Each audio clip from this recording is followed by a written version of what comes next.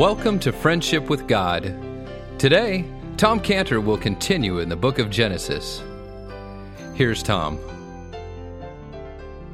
The heavens and the earth that's referred to here in Genesis 1:1 has an end. Don't look at your house and say, now I got to get it just perfect, just right. Don't look at your possessions and say, I need to just buy this and then I'll be happy and then I'll be complete. God became a man, Jesus of Nazareth, the Lord Jesus Christ. And he took on him your sins, and he died for you, and he rose on the third day. And all you do is you call on him and ask him to save you. May it never be said of us that a lost soul that God says you are to bring the good news of salvation to that person, that should happen to him. Or if it does, then when he lifts up his eyes and says, he was right, she was right, it's my own fault I'm here, I resisted all the way. There's one thing you can never do in heaven. You can never do in heaven. You can't go win souls in heaven. They're either won or lost. It's finished at that point. That burning issue was so much pressing on the Lord Jesus Christ that he said those words, I must be about my Father's business. I have food to eat that you don't, meat to eat that you know not of. He set his face to go to Jerusalem like a flint. When he got finished, it was all the pressure of it all. He said, I finished the work you gave me to do. When he was 12 years old, I had a work you gave me to do. I must be about my Father's business. In John 17, I finished the work thou gavest me to do. I must work the works of him that sent me, he said. John 9:4. The night cometh when no man can work. So in the beginning leaves us with a concern, a deep concern, not to be like the captain of that Italian cruise ship, first off the ship, accidentally fell into the lifeboat. Not to be like that, but to be what he should have been, last one off the ship. That should be us, last one off the ship, to make sure that the lost get saved, as many as can get saved. My job, not to go run for my own safety. My job, get them saved, as many as possible. Now, third concern in the beginning. Turn to Matthew chapter 6. Matthew chapter 6, verse 24. Third concern about in the beginning. This passage, which is all very familiar to us, says in Matthew 6:24, it talks about two masters, and it says we can't serve both of them. He said it's either going to boil down to a love-hate relationship. He says you'll love one and hate the other, or it's going to be a hold-despise relationship. You can't serve God and riches, he says. He says, therefore I say unto you, don't take no thought. Don't be over-cared for. Don't get over-anxious for. Don't get uptight over your life. What you shall eat, what you shall drink, nor yet for your body, what you shall put on. Now, the life is more than meat. And then he says in verse 26, behold, look at this, the fowls of the air. Look how they don't sow, number one. Look how they don't reap, number two. Look how they don't put up in barns, number three. But your heavenly Father feeds them. Aren't you much more better than them, okay? Now look at verse 28. Why are you taking thought for the raiment? Consider, look at this. Look at the lilies. Lilies of the field, how they grow. They don't toil, number one. They don't spin, number two. But I say to you, even Solomon, all his glory, he wasn't dressed like them. He says, O you of little faith. Therefore take no thought, saying, what shall we eat? What shall we drink? Wherewithal shall we be clothed? For all these things, the other nations who don't know God, they seek after those things. But your heavenly Father knows that you have need of all these things. Seek first the kingdom of God and his righteousness. All those things, chump change for God. Nothing. Don't waste your life on chump change for God. They'll be added to you. Your job, seek God first. We have a decision to make in life. We naturally worry. I worry. I mean, number 1, verse 25 says you worry about your life. We worry about our life. We worry about several things about our life. We worry about the past of our life, even though we can't change it. We still worry about it. We worry about the future of our life. 90% will never happen. We worry about what others think about us. Most of them, it's either they don't think that, or they think worse. We worry about our health, and that brings stress, and then our health gets worse. We worry about our food, what we shall eat. I don't know about you. I have an inventory of what's in our refrigerator. I can tell you how much leftovers we have of what and when we get, and what has been bought and needs to be cooked. I drive my wife crazy. Oh, especially when I was on chemo. Everybody loses weight on chemo. Not Tom. He gains 55 pounds. Right after lunch, I'm on chemo. I say to my wife, "What's for dinner?" He answers, "Man shall not live by bread alone, but by every word that proceeds out of the mouth of God." We worried about our clothing, what you put on. When we first came to Ethiopia, there was a group there that helped us tremendously called Project Mercy. And when we would go there, we lived on their compound. We built our pilot facility on their compound for our mice. And it's an interesting place. They have about 1,500 children that go to school there. And these are Ethiopian kids in the area we're in. And this place, Project Mercy, has a relationship with a school called Georgetown Day School in Georgetown, where the tuition for a preschooler, not room and board, just the tuition, is $29,650. So you got a lot of kids, they're happy. Now, it's not so bad, because when you get to high school, 12th grade, it's $34,000 tuition. All right. Now, so you can imagine the economic status, economic level that the students who go to Georgetown Day School are from. And so they have a relationship with Project Mercy, where kids from Georgetown Day School go to Project Mercy, and they go there and work with the kids. So we were working there and living there in the compound, and we'd see these groups of rich kids come and arrive there. And it was very interesting, because some of them had some real attitudes. And I remember one, I'm not going to tell you his name, I'm just going to call him Jay. And he was a high schooler, and he didn't want to be there. He didn't want to be there, but something happened, and I was told this by Marta, who's the director there. And he would sit on the steps of the school, and he was supposed to teach English. He would sit on the steps of school with his iPod, just sit there and say, and they had this look like, what am I doing here? And anyway, so one morning the kids were arriving, and they were walking 3 hours. Some were walking 3 hours over 11,000 feet, Mount Guragi, and then over a dangerous mountain with hyenas and child rapists are there. And anyway, and these kids are wearing the clothes that had holes in them, and no one got those clothes for them. They were just passed to them by some older kid, and hand-me-downs. And so Jay is sitting there listening to his iPod on the steps, and Marta sits down with him and says, "Jay, you see these kids every morning when you get up, you open your closet and you wonder, what am I going to wear today?" And she told him, she said, these kids, they don't do that, because number one, they don't have a closet. Number two, they are wearing what they're going to wear today. That's all they got. And he said that conversation changed his life, because at that point she told him, says, "Get up and start teaching these kids English." And he did, and it changed his life. And he then went on to learn Swahili. He went to Yale in African Studies, and then on to the University of South Africa. And because he no longer took thought for what he was going to wear. If you saw him today, you'd know he didn't take thought for what he was going to wear. No, just kidding. But that's a consuming care, taking all these thoughts for food and what's going to happen to me, what has happened to me, with our health. You can't add 1 cubic. I'm too fat. I'm too tall. I'm too short. I'm too skinny. I'm too bald. I can't see. I can't hear. I can't walk, et cetera, et cetera. We all have a catalog. We should have a catalog of the problems that are wrong with us. Now, he says future, verse 34. Don't worry about your future. We plan for the future. We insure for the future. I know a young person who, while he was engaged, not even married, but he was engaged to get married, his father-in-law came to him and asked him, "How much thought have you given to starting an insurance policy for long-term care?" He said, "What's long-term care?" He said, "Well, that's when you can't go to the bathroom by yourself and you need someone to help you." He said, "Have you started to worry about that?" Not even married yet. And so worries for tomorrow drain out of us the strength that God has given us for today. That's what it does. It's a corroding care. It's destructive. What's the solution? Take the rebuke.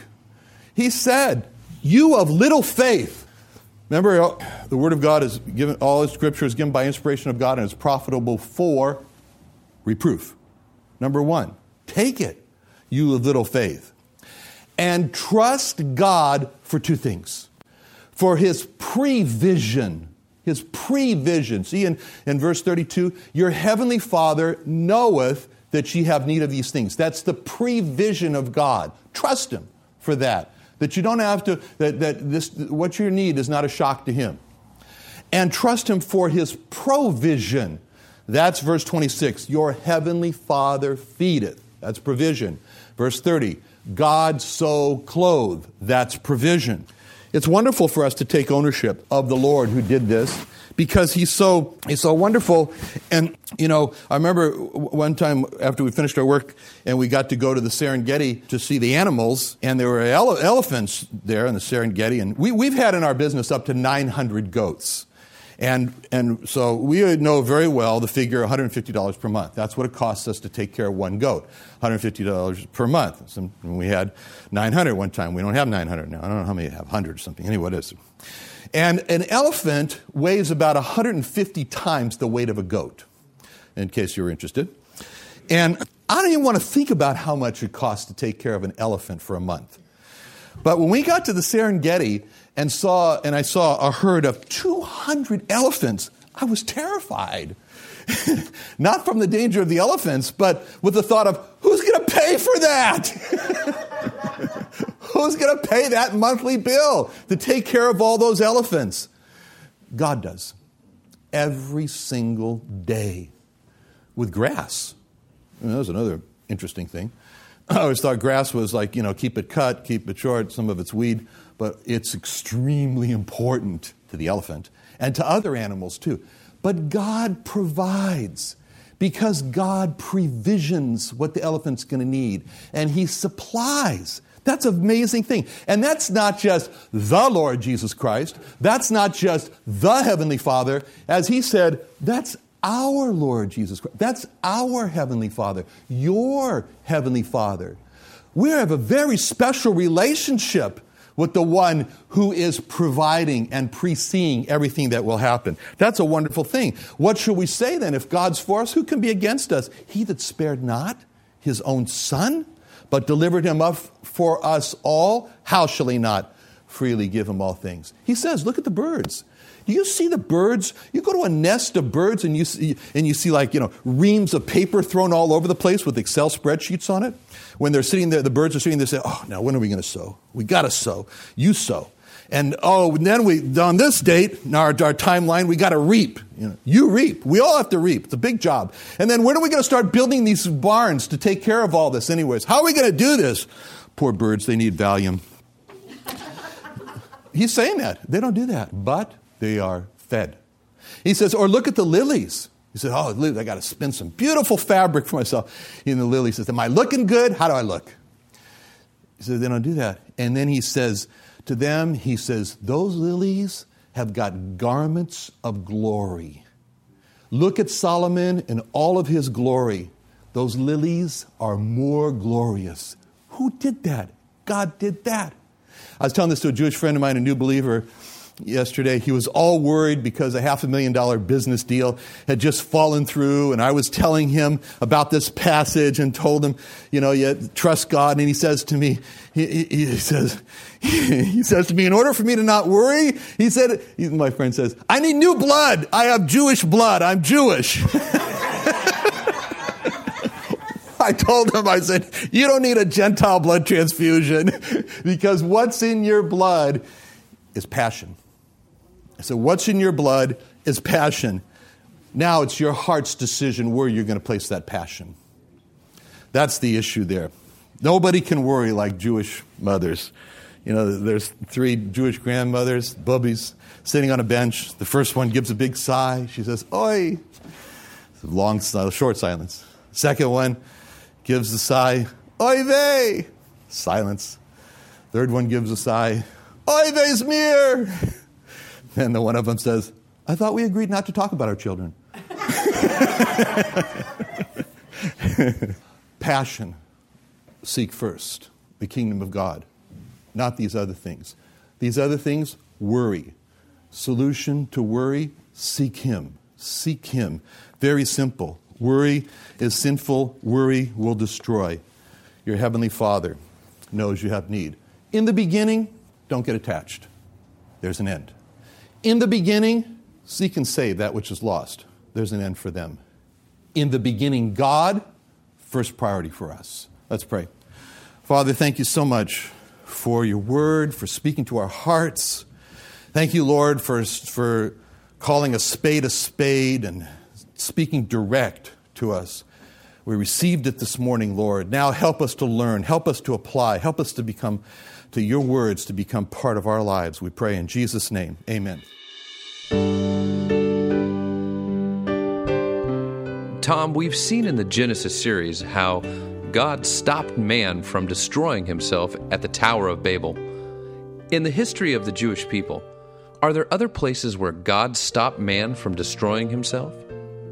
Well, man has in several cases set out on a course to destroy himself. And in fact, the one which comes to mind is so prominent that actually brought about the great judgment by water, the flood, was recorded for us in Genesis 6, where it says, "And God saw that the wickedness of man was great in the earth, and that every imagination of the thoughts of his heart was only evil continually.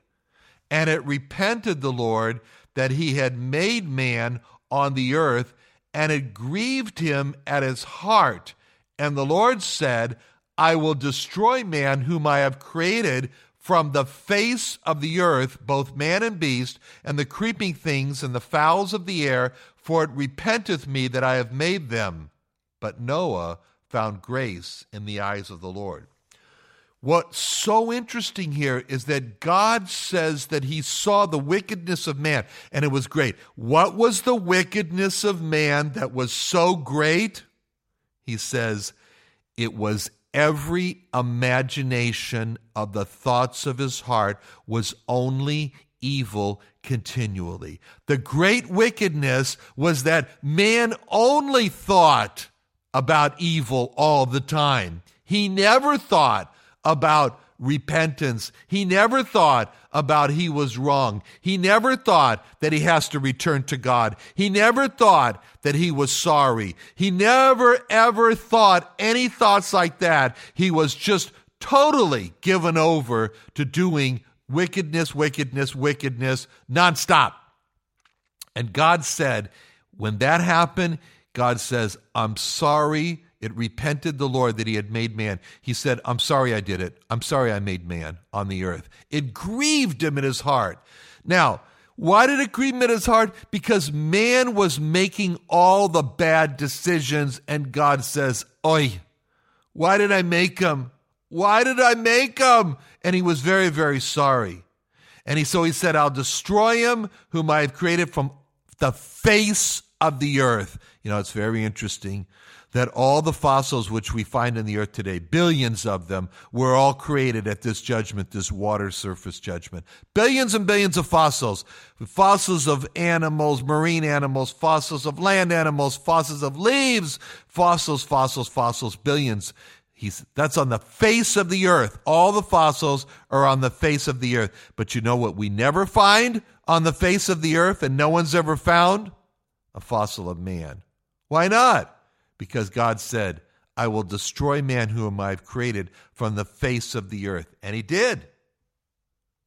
But he says, Noah found grace in the eyes of the Lord. It was a very terrible situation. But you know, in the history of the Jewish people, later on in Genesis chapter 20, verse 6, Genesis chapter 20, verse 6, we read this. It's really going back to a painful history in the Jewish people. Why is it a painful history? Because it was a time of Abraham's weakness. What was Abraham's weakness? was a time when he didn't trust God, and he knew he had a very, very beautiful wife, which he did, Sarah. And he knew that the land that he was living in, where the king was Abimelech, was a land that was given over to sexual, and that if any pretty woman shows up on the scene, that that woman is taken into the harem of Abimelech, and that if there's a husband involved, the husband's killed. So Abraham says, I don't know about God, but she's pretty. I'm in danger, so I'm just going to say that she's my sister. Sarah, will you please say that I'm just your sister? Don't say anything about us being married. Sarah was very obedient, and she said, okay. She trusted God. And so what happened was that Abimelech, sure enough, took her in, but God honored especially Sarah's obedience to obey Abraham. And God stepped in. And God, we don't know the details, and we don't need to know the details, but whatever it was, he never touched her. Abimelech never touched Sarah. And Abimelech said to God, God, I didn't know that she was another man's wife. And God said to him, and that's where we come to Genesis 20, verse 6. God said to him, I know. God said unto him in a dream, yea, I know that thou didst this in the integrity of thy heart. For I also withheld thee from sinning against me. Therefore suffered I thee not to touch her. God was watching the whole thing. He was watching all of this, the intimates, everything. He saw it all. And he said, God said, I'm the one who kept you from sinning against me. That's who God is. God wants each one of us to come to him. He doesn't want to destroy us. He wants to save us. And so he puts every opportunity within our way to turn to him with all of our heart. He puts the Jewish Messiah, the Lord Jesus Christ, in our paths. He says, turn to him, come to him, repent to him, confess your sins to him, take him as your offering for your sin. Make his soul your offering for sin. As it says in Isaiah 53, Im tasim Hashem nefsho. Make his soul your offering for sin. Or as it says literally in the Hebrew, put your guilt on his soul. He says this over and over again. Why? Because I want to save you. Why? Because I don't want you to go to hell. Why? Because I'm even withholding you from destroying yourself to give you every opportunity. It's been truly said that if a person ends in hell, he has had to fight his way into hell. He's had to climb over every fence that God has put in his way so that he ends up in hell, because it's not God's will, it's not God's intention, and God puts every barrier that says, wrong way, don't go the way of trying to work your way into heaven. Don't go the way of trying to establish your own righteousness. Don't go the way of hardening your heart to God and saying, God, I don't need you. Don't do this, don't do this, don't do this. All of these ways that God has put up like flashing lights saying, stop, turn to the Lord Jesus Christ. He's doing all of this so that for one purpose, he's not willing for anyone to perish. He wants every person to be saved and to come to the Lord Jesus Christ. And in the history of the Jewish people, in this situation where God said to Abimelech, I also withheld thee from sinning against me, therefore suffered I thee not to touch her. That shows us the heart of God. He wants everyone to be saved by the Lord Jesus Christ. Thank you for joining us today. Tomorrow, Tom Cantor will begin our study of What is a Jew by Birth? versus a Jew by choice. Today's message and previous messages are available for listening or free to download from our websites at friendshipwithgod.org or israelrestoration.org. There you can learn more about Tom Cantor and study more about the friendship of God through the Lord Jesus Christ. You can also contact us directly by phone at 1-800-247-3051, and we can send you a copy of today's broadcast. You can also find Israel Restoration Ministries on Facebook and receive a daily devotional from Tom Cantor. You can also contact Tom Cantor by sending an email to tomcantor@friendshipwithgod.org. Join us again tomorrow at this same time.